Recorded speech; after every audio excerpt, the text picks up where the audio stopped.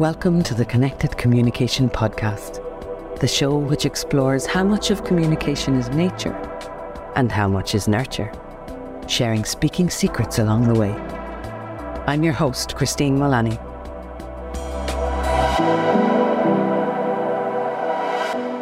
This week, I finally, some might say, started listening to a bit of the Blind Boy podcast. It's been recommended to me over and over again for the past few years. For those of you listening or maybe watching this at a later date who don't know who Blind Boy is, he's a lad from a place called Limerick in Ireland who became famous, from my memory and recollection, in a group called the Rubber Bandits years ago, and for wearing a plastic bag over his face, therefore concealing his identity. He's now a host of a very famous podcast, which has a lot of different modalities to it, or maybe aspects to it. But one thing that he's done is help to destigmatize conversations about mental health, particularly in Ireland. And I'm coming back at the moment to re-record the introduction to the podcast this week with Jez Wood. Having listened back to it, I realised that I mentioned Blind Boy's podcast in my conversation with Jez. So I find it very interesting that I happened also to listen to one of his episodes for the first time. Why am I telling you this?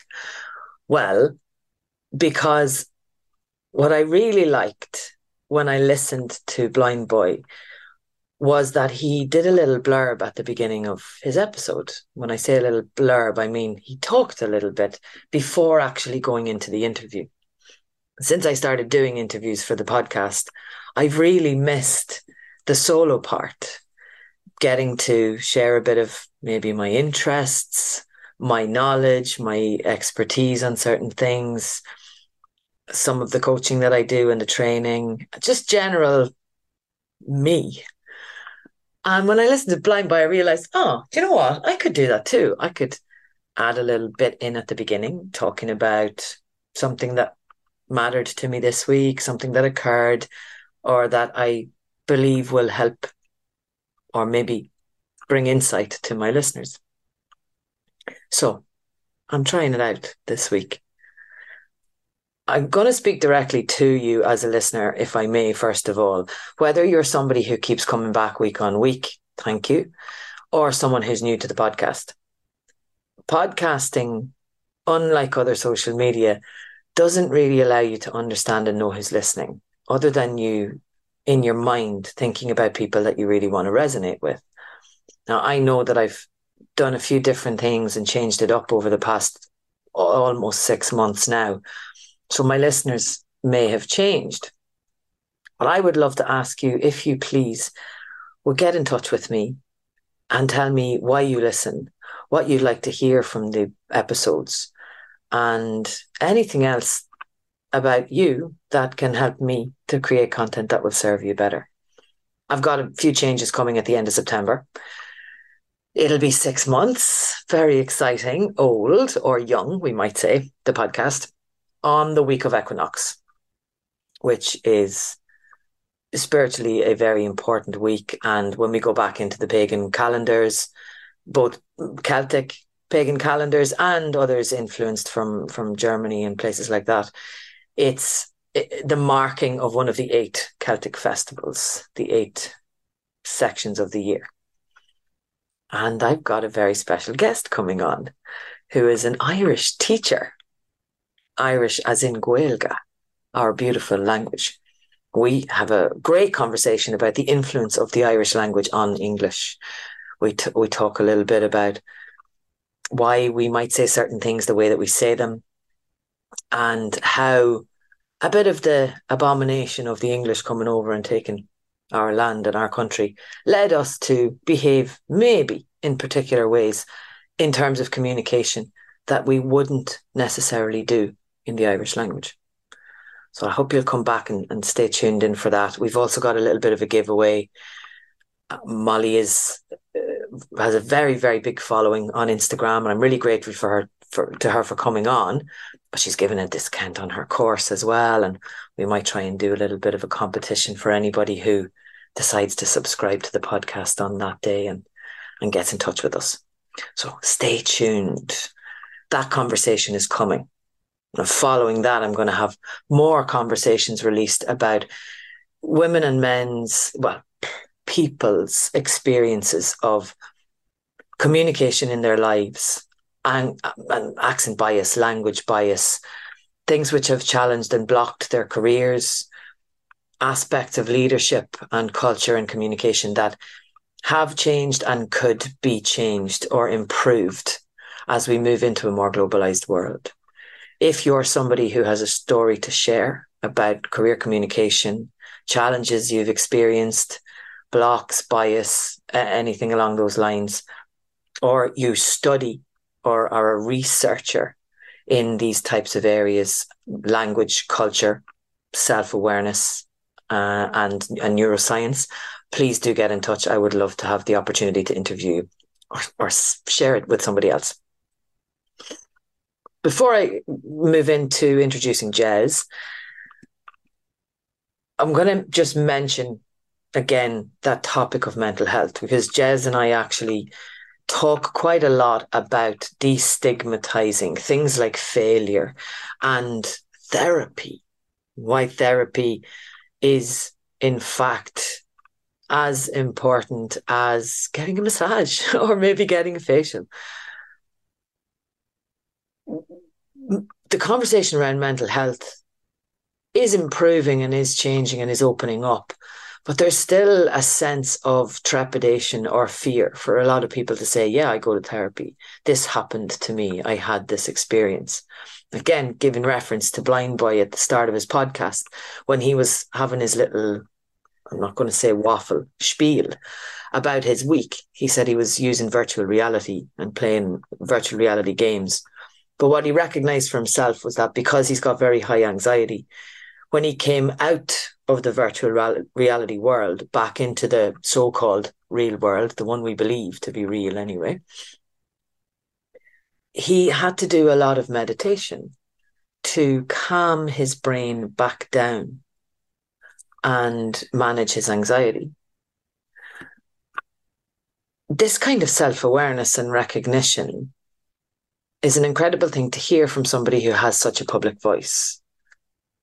We don't need to hear it just from public voices. It's important to hear it from each other, whether we're in the workplace, whether we're sitting at a bus stop sometimes and letting a person share themselves a little bit, holding space where we can and where is possible for other people to share a little bit of themselves and their stories can make an incredible impact on their lives and on their day, and indeed on our own.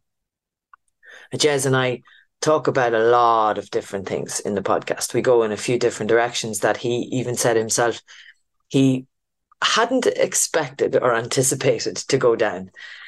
You'll hear him talk about failure and some of the experiences that he has had in business over his 15 years. A moment that was a catalyst in his life for change, which sent him on an explorative journey to India. He mentions a few books that were instrumental in him changing his life, the impact of that wake-up call on him and on moving out of a place of discontent, or maybe where he had a sense of loss, into a greater sense of joy. I press him a little bit into a bit more depth of self-reflection on uncovering his own journey of self-awareness and when that truly began. He reveals and talks a lot about the influence and the inspiration he got from Rob Moore on normalizing therapy and being inspired to attend. Talking about his own experience working in a social enterprise cafe with respect to communication. We mentioned getting slapped in the face by perspective. How sometimes when we live what might be perceived as a nice and comfortable life, find ourselves complaining about things, to only realize that the complaints that we're making are very small in comparison to the experiences that others can be living, and what an impact that can have on our mindset and on our behaviors in the workplace and in life when we self-reflect and see them for what they really are. Jez wasn't afraid to share his story, and I'm really grateful to him for that. As I said, we went on a few different loops, and as we come to the end of the story, I really loved how he identified with his experience working alongside and helping to train former prison inmates, a lot of them whose first language wasn't English and who needed a particular type of sensitivity in communication. What consideration was necessary in how to approach the conversations with them, and an understanding that sometimes sensitivity is required depending on the vulnerability of the people that we're working with. It's a conversation of complete and absolute honesty, truth, and a little bit of laughter from the two of us as we get to know each other on the podcast this week. I'm not sure because I don't know what you enjoy, but it is my absolute desire and hope that there will be at least some small thing for you to take away from it, listener. If there is, and whatever that might be, please feel free to share it with me. Share it with others who you love, who you believe might be impacted by it, or maybe need a little bit of a nudge themselves in the direction of self-reflection and self-awareness. Please subscribe to the podcast. As I always ask, podcasts are a hard thing to manage. They take a lot of time and energy, which I absolutely adore investing in. But without subscriptions, without follows, without reviews, the charts and the algorithms, these lovely robots that command so much of our lives today, don't know that people like it. So if you're coming back, if you're listening to it, thank you again. Garamila Mila Magat. Please rate it. Please follow. Please share it with your friends. Do me a good turn, as I said in my reel on Instagram this week. Let's hear from Jez. You're going to host a podcast called Thriving in Failure. Welcome to the show, Jez. Thank you very much for being here. Thanks for having me. Pleasure. What does that mean? The podcast is about really sort of delving deep into what it means to have setbacks and challenges in business and potential, I suppose, disastrous kind of moments that, I suppose, change the course of someone's kind of business career or business venture. Because I felt there was not enough. There's lots of podcasts about failure in general, personal failure, but not necessarily business failure. And I think there's a lot to learn from business failure. There's also a lot about, there's a lot of sort of stigma around failing in business as well. And I think it's actually important for new entrepreneurs and young people looking to get into business that actually failure is very much part of the process and part of the game. And I wanted to really share that with people as a way of kind of inspiring them and actually, I suppose, destigmatizing failure, and that actually is a very much a necessary part to success. That's very interesting. I'll come back to what you're saying on this. I think it's an important thing that you're aiming to do there. Oh, before we talk about the focus of the podcast or the goal and the message that you're bringing, what does failure mean to you? I think it's when something happens that doesn't meet someone's expectations or goals. That is that is actually quite significant. And as I said, that really changes the course of trajectory. And I suppose that could be as simple as, not hitting a target. If someone sets a sales target and you only reach 75%, you could deem that a failure. But then obviously, a whole business imploding and, a business partnership kind of splitting up and, a really sort of acrimonious end could also be a failure. And I think it's definitely an interesting word to even delve into, because there's so many different connotations around it. And that's, that's part of, what I want to explore as well. And that's actually one of my questions in the podcast is actually in my quick fire round is, what does failure mean to the person being interviewed? Because it can mean lots of different things. And to be honest, quite a lot of the people I've had on so far, the answer that they're actually giving is failure is necessary or is part of the journey, which I suppose goes along with the kind of message that I'm trying to bring to the fore through the podcast. I sort of look at failure like a learning opportunity. I don't really believe in failure per se, if unless we haven't learned something from it. So maybe, I don't know, if I'm thinking about it for myself, if I repeat the same thing, a bit like Einstein's definition of madness.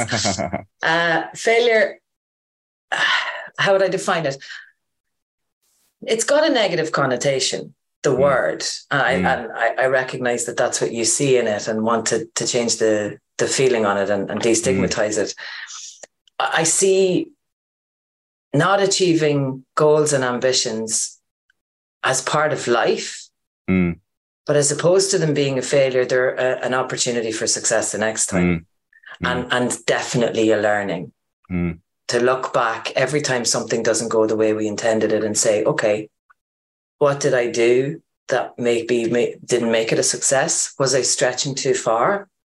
Was I unrealistic in my expectations? Was it the right time for me to do that? Because there are so many things that I've wanted to do or decided to do or set as goals in my life, but I didn't necessarily achieve them within 6 months or 12 months. I never actually really that's a lie, before I even finished the sentence. In my 20s, I put goals out for achievement by the time I was 40. Right. There were some that I didn't achieve, but there were life reasons because of that. If Did you see that as a failure? No, because if I see it as a failure, then I'm negating every lesson that I've learned in the other decisions that I made. They have all formed part of who I am. I don't believe in the who.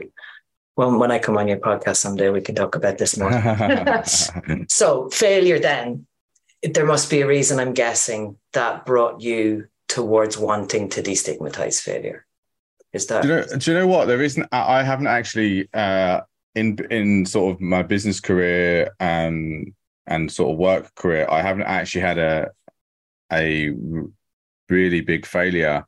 Obviously some setbacks and challenges in, my personal life. I lost my dad when I was 25. My parents divorced when I was 7, and, I was brought up in a sort of fairly struggling single parent family in terms of finance. So, and then they're not necessarily failures, but obviously they are, challenges, let's put it that way. But there's not been a huge sort of big moment of failure in my business career. There's definitely been,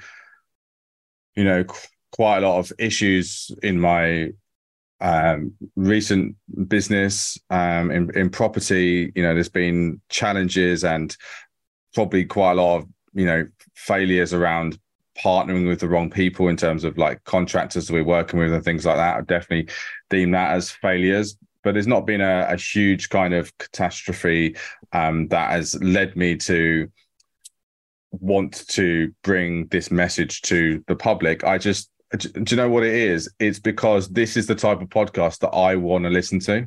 And there's nothing else out there like it. And I listen to a lot of podcasts on kind of business and I suppose around sort of learning. And there is nothing else like this. The sort of closest I've got, but it's obviously on the flip side, is a great podcast called How I Built This. And that tells the story of how people have created and founded businesses, and the trajectory. And obviously there is some failure in there, but ultimately it's about their route to success. But there's nothing that's deep dives into people's struggles and setbacks in business. And as I say, it's I'm purely doing this because, as I say, this is the type of content I want to be listening to. I obviously get to learn from people I'm having on as well. And it's kind of like, in some ways, a little bit kind of selfish why I'm actually even doing it. And I get to meet some great people and have some great conversations. Yeah, I understand that completely. But I think when we're motivated towards a goal of giving people something from ourselves and opening up a conversation that people aren't necessarily having, it does need to motivate us. And if we're motivated by speaking to interesting people and having conversations like the one we're having now, just exploring thought, exploring life, exploring experience, there's a great gift in being able to enjoy that, because that's where energy can flow from and create a good connection and a conversation.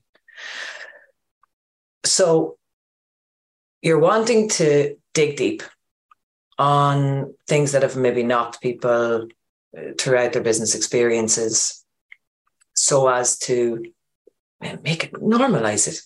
Exactly. That's a good word. Yeah, definitely normalize it. And to help, inspiring business people, entrepreneurs, but also, existing business leaders to learn from these experiences, because there's so many valuable lessons in these setbacks and failures that you don't often hear people talk about them. Yeah. As far as I know, sorry. No, I was going to say there's as much value and there's lessons in these challenges and failures as in the success stories, but we hear is success stories. It sounds very interesting. I think I would definitely listen to it as well, because it also bolsters you. As an entrepreneur myself, someone who's building my own business, I want to hear someone say, for the first 3 years, I felt like I wanted to scratch my eyes out sometimes because it was really, really hard, but I kept going. 100%. And now I'm there. And I think that's a really good point, because business and growing business and entrepreneurship can be lonely, particularly for people that are, solo entrepreneurs or have not got business partners. It is a lonely place. And, I'm lucky enough to have a business partner, but we're a remote business. So, we kind of talk every day, but we don't actually get to see each other face to face very often.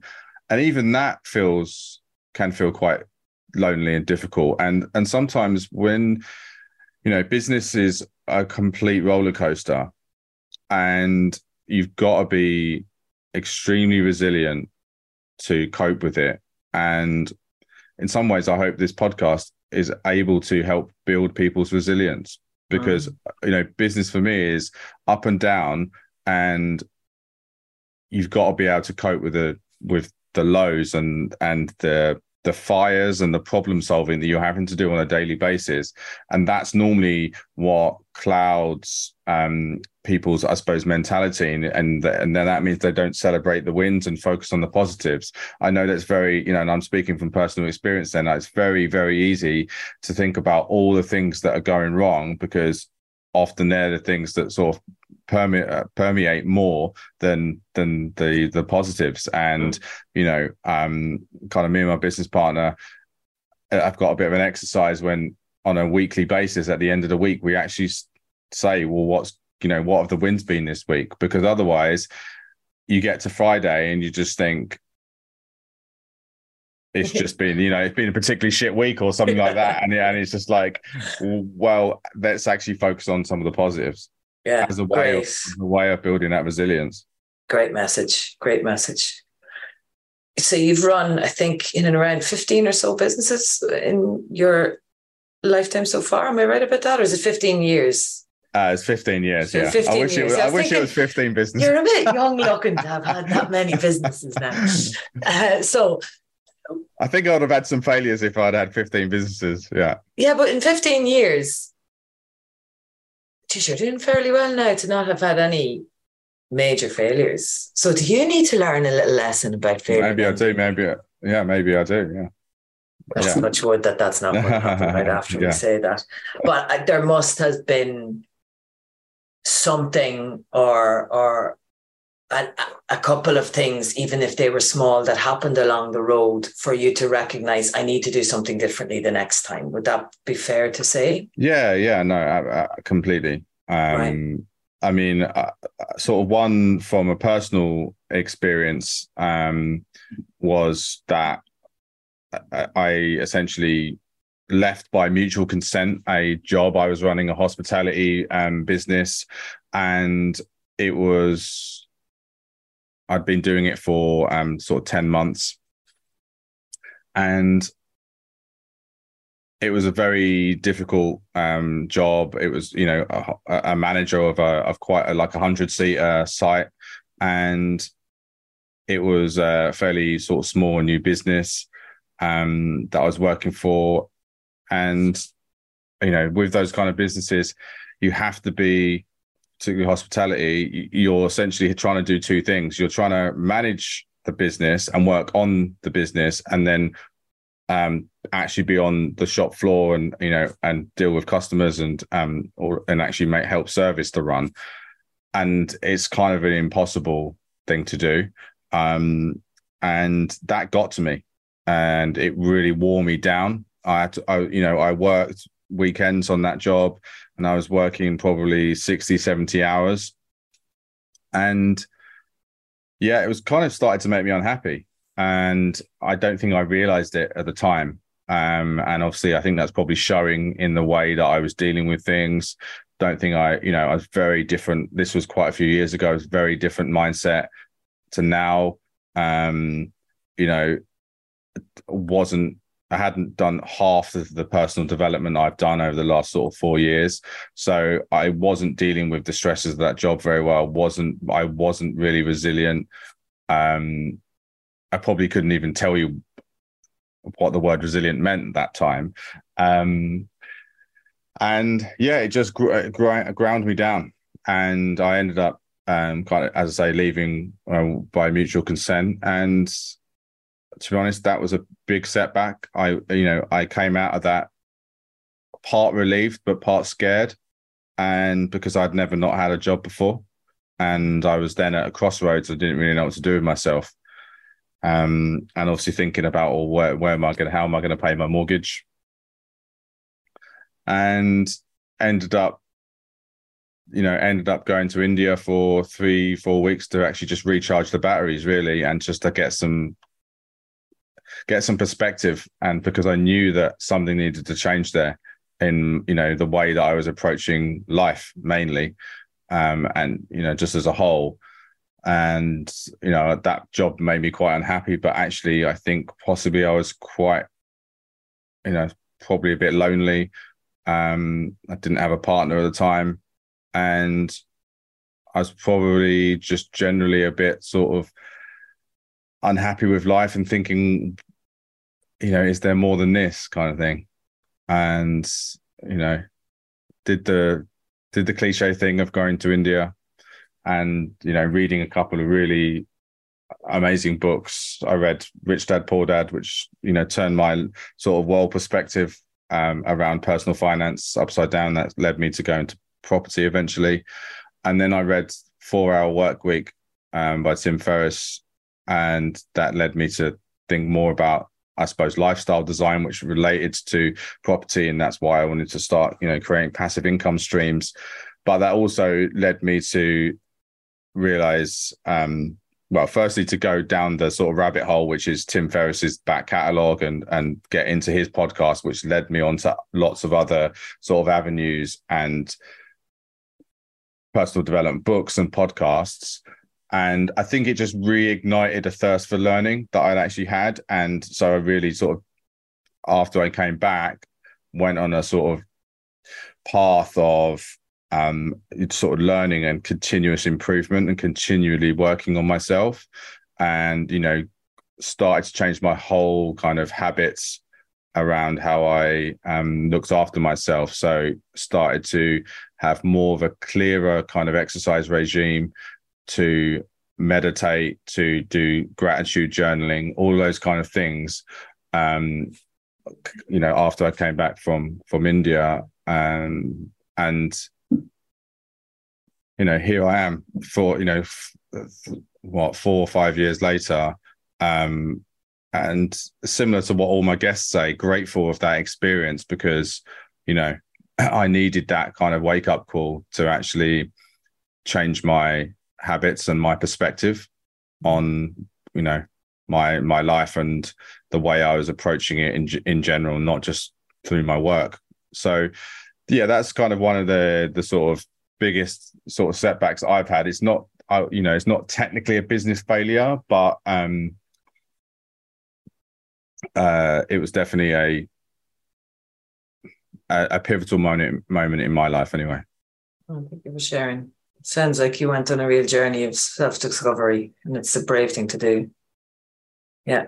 I think I needed it though. I definitely needed it. And that's why I was sort of saying that, I was feeling something inside me in those last few months in that job, and a general sort of unhappiness. Maybe I was, there's a slight bit of the sort of depression and not really knowing, and probably a bit feeling a sense of loss more than anything, not really knowing where I wanted to do, what I wanted to do, where I was actually going with my career. Because I'd got into hospitality because I thought that was a passion that I wanted to throw myself into, because I was really into food and drink, and started my own business. And then I didn't follow that through because I was very much too risk averse. So then I went to work for other people managing their businesses. And then sort of 3 years into that journey, realized that I didn't want to be in hospitality, because actually it's so hard and much hard work. Beautiful industry. And hats off to anyone that can sustain it, because business, for me, running a business is hard enough, let alone, having the sort of physicality of being on your feet all day and everything like that. So yeah, I think it was it was definitely coming to a head. And I suppose that moment pushed me to really think differently and to make some real changes. Right. I sort of feel like when I'm listening to you now and we go back to this thinking about your podcast title, you've got some pretty good examples there of maybe not what are your definition of failure, but if I were listening to you, or maybe if I were listening to this podcast, I'd be thinking, well, sure, he's talking about examples of times when he didn't achieve what he thought he wanted to achieve, and he changed what he did, which I believe resonates with your message. That's what I want to hear. If you're telling me these stories and you're talking about this topic, now I know you've experienced it. You've walked away. One of the hardest things that people seem to find is walking away and saying, I'm going to go away for 3 weeks and find myself. So that moves us into communication. Let's do it. Starting with the self. For me, the 4 pillars that I work from with my coaching are 4 pillars of awareness: self-awareness, brain awareness, linguistic and cultural. But it all starts with the self. So you went on this journey to India, which wasn't very cliche. I thought you were going to tell me you read Eat, Pray, Love. No, I'm not sure what the lessons I would have learned from that, to be honest. Don't say that book, Nate. I haven't read it, and I don't actually even know what it's about. So I haven't read it either. I've seen the movie, and I've read about it being commissioned before it was written, and she went on the trip. Put it that way. Right. Okay. And anybody who's listening now who loves Eat, Pray, Love was probably wanting to cut me down. Each to their own, listeners. If you love it, you love it. If it works for you, stick with it. It wasn't for me. But communication. So you said when we were talking, and we organized this a while back, so I've done actually quite a few interviews since we were talking, and they've gone in somewhat a different direction, as you probably realize now. Away firstly from communication through the ages and into a conversation with the human, which is much more for me what my goal is with connected communication, that I actually hear from the human themselves. But you said you've had an ongoing journey and learned to communicate better with yourself. Did that start in India, or did it begin before? It's probably been bubbling away for a while, but it's that definitely was the sort of pivotal moment, and it's probably, I've really only started to learn about myself more and develop much more self-awareness, since that moment, because I've done quite a lot of retrospective thinking, read a lot of books around sort of the self and self-awareness. I read an amazing book called Reboot by Jerry Colonna, the executive coach, and he's got a really fascinating kind of, I suppose, mindset and approach, because there's a lot of about spirituality in there, and because he's Buddhist, but he also comes from a massive corporate background. And it's a great book. I'd recommend it. But that's just an example of something that I've read that makes you think about why, essentially why are we here?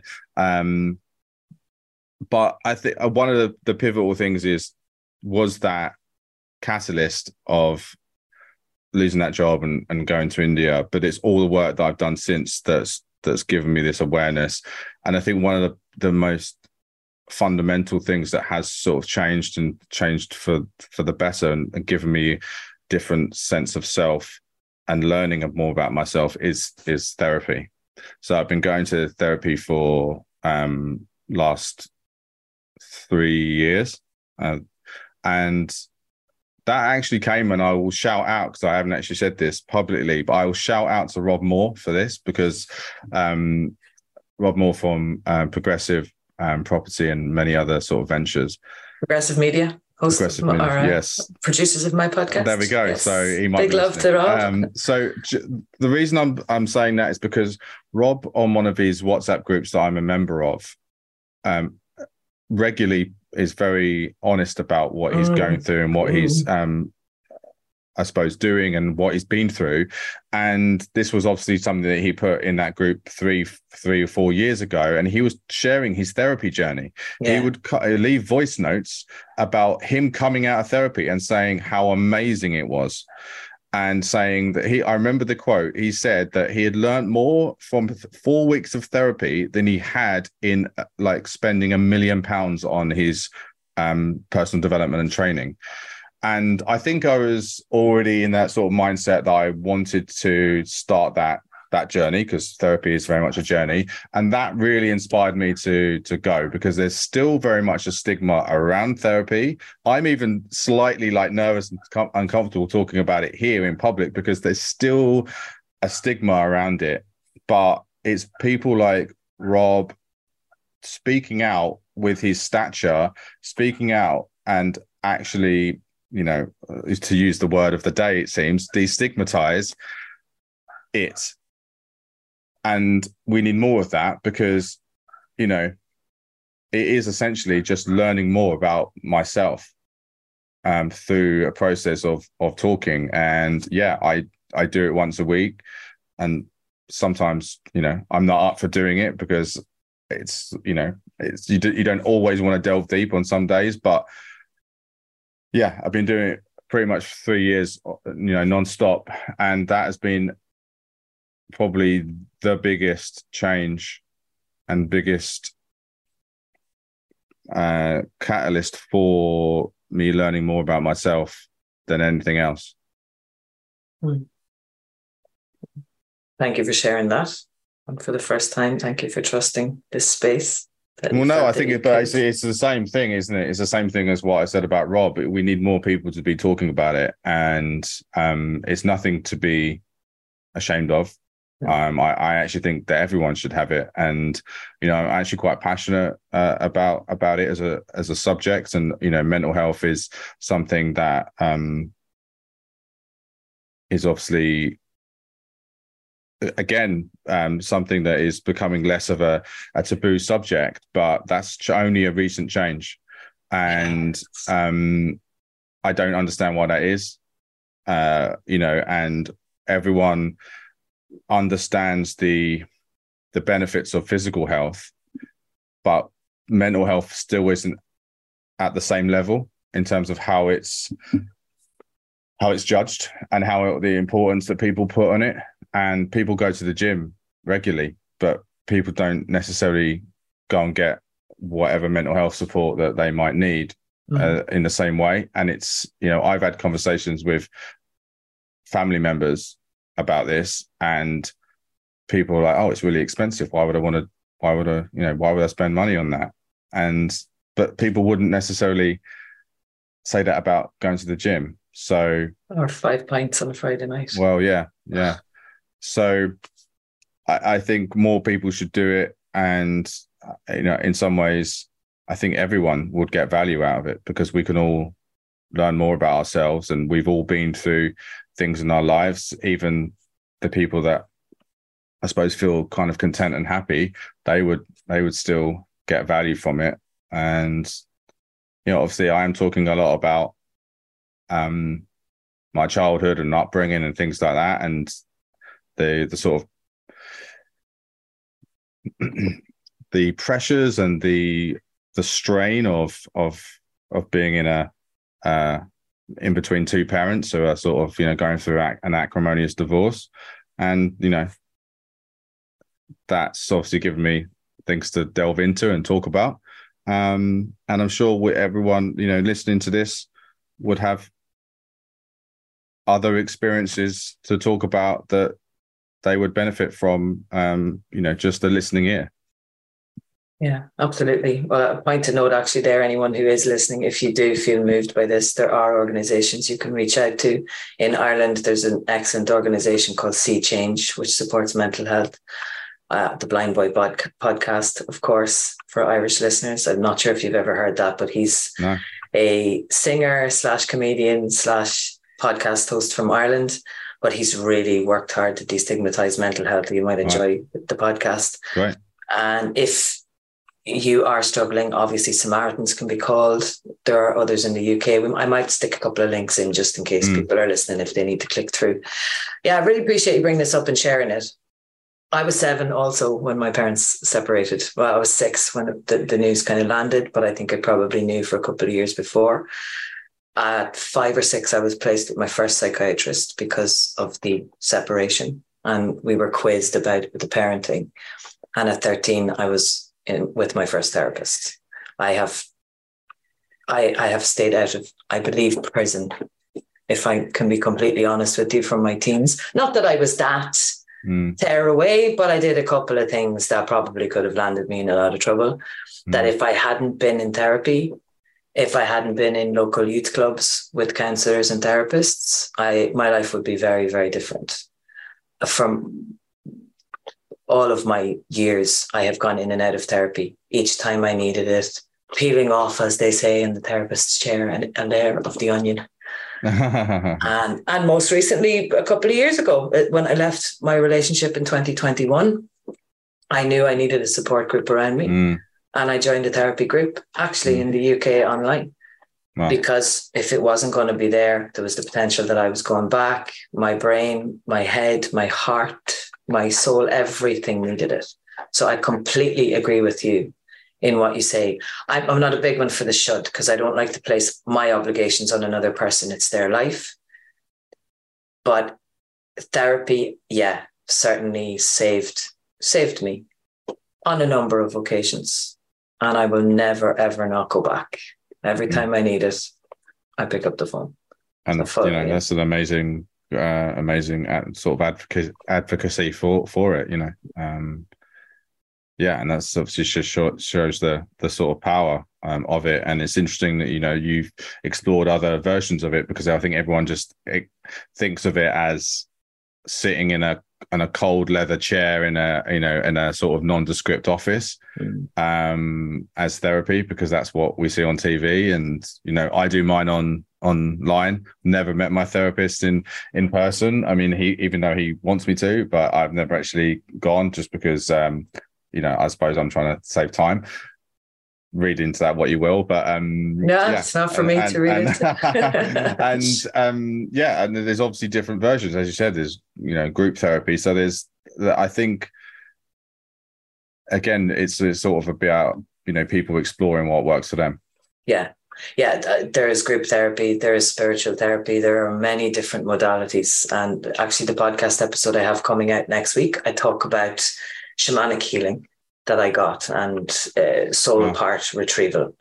So I've done a lot of different things over the years, not just from the quote unquote psychotherapy perspective, but from a number of different approaches to heal my heart, my mind, and my body. Yeah. Amazing. I've totally supported. I'm jumping in here with a little interruption, listeners. We'll go back to the interview in a moment. The episode that I just mentioned, launching next week, was actually released a couple of weeks ago. It was due to be released next week at the time of recording with Jez. If you are interested in learning about spiritual therapy, if that's what you'd like to call it, and soul retrieval, go back and listen to episode 24 with Caroline Carey. That's the one that I'm referring to, and where I mention a little bit about my own experience of soul retrieval, or soul parts, we might say. Back we go to my chat with Jez. But business-wise, you've had a number of different experiences in management, in marketing. I know you said that you worked a lot in fundraising for the homeless. Is that right? Did you mention something about that too? Yeah. So one of those hospitality jobs, I essentially managed and worked for Crisis, the homeless charity, and managed and essentially ran their social enterprise training cafe for them, which involved, that was an intense job, but a rewarding job. But that involved two things. So running the commercial side of that business, as well as the training side of it. So we essentially took people that had been just come out of prison, or had been homeless, or had experiences of homelessness, that would be referred from other parts of Crisis, and essentially give them on-the-job training in a hospitality environment in order to then get them into work. So get them kind of back on their feet, give them some confidence. So there was two sort of avenues. People either worked on the front of house or in the kitchen. People did land jobs from that, and we had various kind of business and workplace contacts that we could refer them into. So, because obviously hospitality is, particularly now, and this was a few years ago, it's completely screwed for staffing. So obviously if you can get someone confident and adept at whatever it is that they're doing in that environment, then they would stand a good chance of getting a job. And I suppose the main thing there is actually holding it, and that's why they work with us for the sort of 3 months, because they need to get back into that routine of being in and showing up regularly for a job on time and in a fit state to work.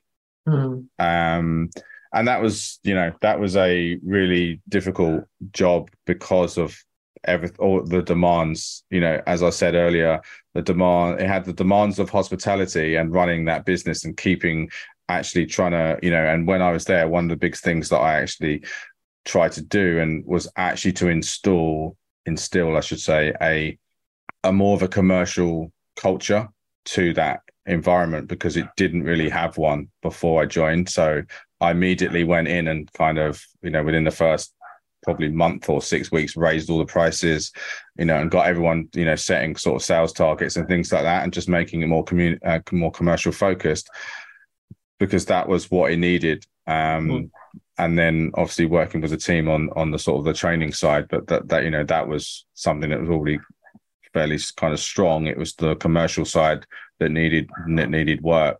And, actually we did, pretty well and across those 2 years, and ended up winning an award for like best cafe or best social enterprise cafe or something like that in some awards for a food magazine. So yeah, I was really kind of proud of that achievement, and that was literally like about 3 weeks before I left. So I ended on a high. Nice. And obviously good for their marketing. So yeah, it was a difficult role. And talking about communication, that environment of having to juggle conversations with customers, staff, and then trainees was, you had to be kind of on your game in order to cope with that environment, and often having multiple kind of things going on at once and multiple conversations, and essentially trying to train people as on the job whilst actually trying to make make a coffee for someone. So yeah, it's very much like multitasking, and having to really, in terms of like the trainees that we worked with, really be quite soft in terms of the the way that we were in the language that we used, soft and but also encouraging and positive, even though they wouldn't do everything right, but it's just about encouraging them, because obviously any potential, I suppose, criticism that wasn't, or constructive feedback that wasn't done in the right way, would probably mean that they didn't come back. Yeah. So significant adaptability, first of all, needed between the different types of people you had to communicate with, then the different categories, as you said, customer, staff, and trainee. But on top of that, people who maybe had not had a lot of experience with loving and encouraging communication in their lives, to train them in how to receive feedback and understand that it wasn't personal. Yeah, and we had young guys that had come out of prison, and obviously they were pretty, I suppose, angry with life, and as I said, they obviously very much questioned authority and didn't necessarily always respect it, because obviously they'd been in prison for a while, and then us sort of telling them what to do, they didn't always land very well, let's put it that way. So yeah, that kind of presented some challenges, and luckily they were getting other support from they had kind of mentors themselves, so that was part of their ongoing sort of development and rehabilitation coming out of prison. So yeah, it was it was very much an eye-opening kind of job, and at times it made me grateful for, I suppose, just the simple things, and having a roof over my head. When I still remember having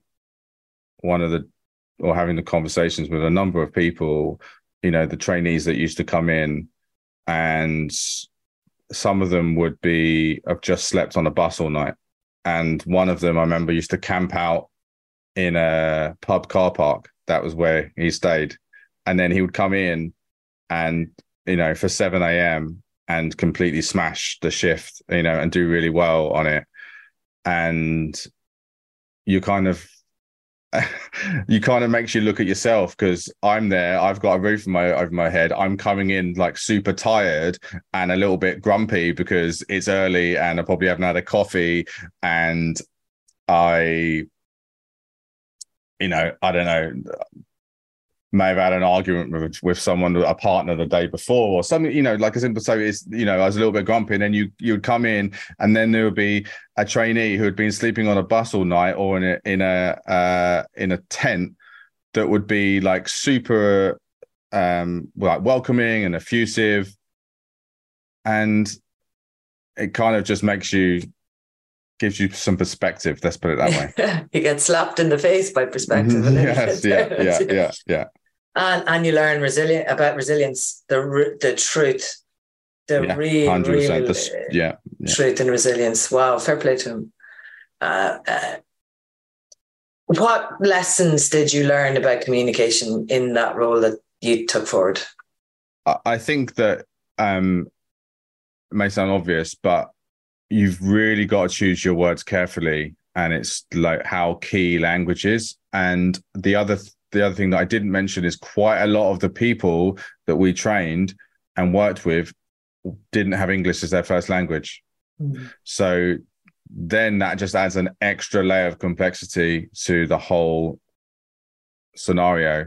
So you're having to adapt your language to essentially keep simplifying it.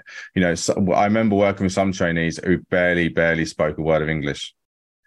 And then luckily with hospitality, it's very practical, and you can do a lot of learning by showing and demonstrating, particularly in the kitchen, particularly on the stuff that's, fairly straightforward, chopping something. It's very easy to sort of demonstrate that. It's a bit more challenging, obviously, to do that on customer service, but those people that couldn't speak or had less English weren't necessarily always the people that would do sort of the customer facing things. But yeah, it's I would say language and trying to. I love a good kind of acronym, and you get that a lot in whatever industry you're in. You get you get an acronym, and I think it's just, for example, not using those, or not using a lot of complicated words in those kind of environments. And I use quite a lot of sort of phrases as well. What's the word for that? Idioms. Yeah, idioms. So yeah. Like, I don't know, to knock on wood, or yeah, exactly. There's every cloud has a silver lining. Yes, exactly. And I there's no silver up there. And obviously that, in that environment, to people that English isn't their first language, that means nothing to them. And I get that in the moment, with a lot of my team. We're a remote business, and a lot of my team are based in the Philippines. And I have to really think about my language, because their English is, to be honest, very, very good. But yeah, it's one of the first languages there, I think, isn't it? Yeah.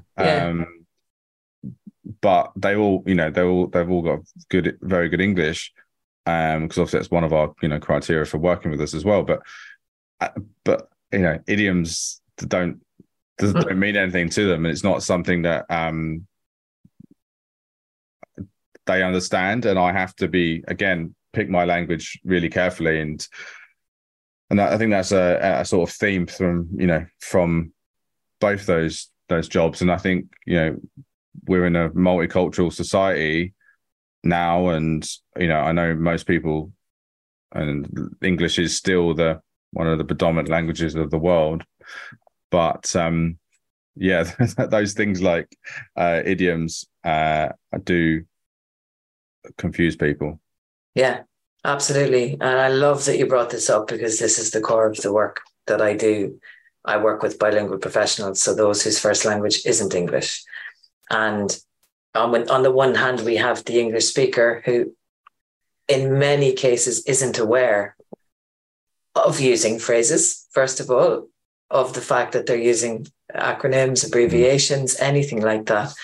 Never mind aware of how they land or how they're understood. So we've that side thinking they can just speak however they want to speak, not recognizing how the other might hear. And the other side feeling like they need to apologize for not understanding. Where we want to find this balance now, recognizing, like you said, we're more and more globalized. We're in a multilingual, multicultural world.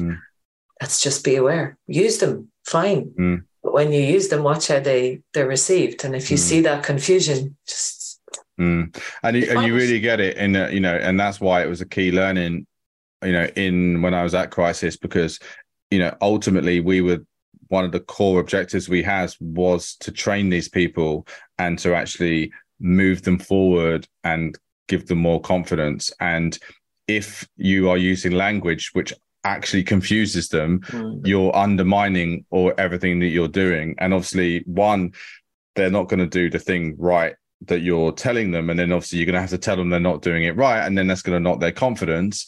But also they're just generally going to kind of get confused, and it will cause issues, and particularly if it's not kind of picked up. And it can sort of knock their confidence as well. And essentially we were trying to create a kind of positive learning environment. And you have to be really sensitive of the language that you use. And as I said, ensure that, I suppose it's that process of giving feedback as well, and having those delicate conversations, and how to approach those delicate conversations with people who are very sensitive and vulnerable. That's why language becomes completely key in those conversations. Yeah, I love it. And what a way to bring us to a close this evening. I think we could talk for a lot longer and explore these subjects further, but I don't want to keep you for much longer, because we've been here for nearly an hour now, and I've loved our conversation. It's been fun. It's taken me in all sorts of places I didn't expect where to go. So thank you for that.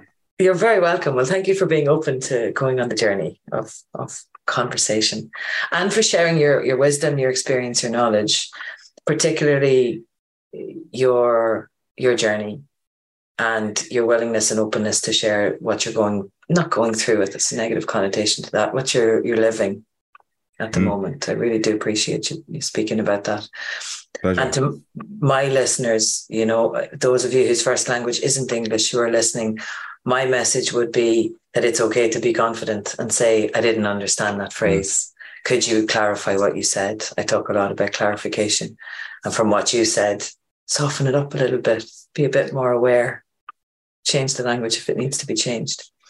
There is one question that I do ask everyone who comes on the podcast. Do I have time to ask you in the last two or so minutes? Absolutely. Super. The podcast, as you know, is called Connected Communication. So what does connected communication mean to you? Communication which I would say aligns and engages people. Thank you so much. Well, when your podcast comes out, I'm guessing people can find it on all the different podcast platforms. Yes, it'll be everywhere. So I will be telling everyone about it. So if anyone wants to connect with me and follow, I'm at Jez Wood on Instagram and Facebook and LinkedIn. And the podcast is called Thrive in Failure, and it will be out in the autumn, and you can find it in all the podcast channels, and I'll be talking about it on all my channels as well. So do look out for that. Definitely. Well, absolutely. I'll look forward to hearing about when it's launching. Your links will be in the show notes as well. So anyone who is listening, do feel free to click through, follow Jez, have a chat, share any learnings that you've taken away today, anything that you might resonate with. If you have resonated, I would also ask you please to review the podcast. Let us know what you thought. It does help, especially in these elusive Apple charts that I'm hearing so much about. Other than that, listeners, thank you so much for coming back, for coming. If you're a new listener, please like, review and share the podcast. And until next time, Banach T, August Boyacus. Jez, thank you so much. It's been a pleasure. Thank you.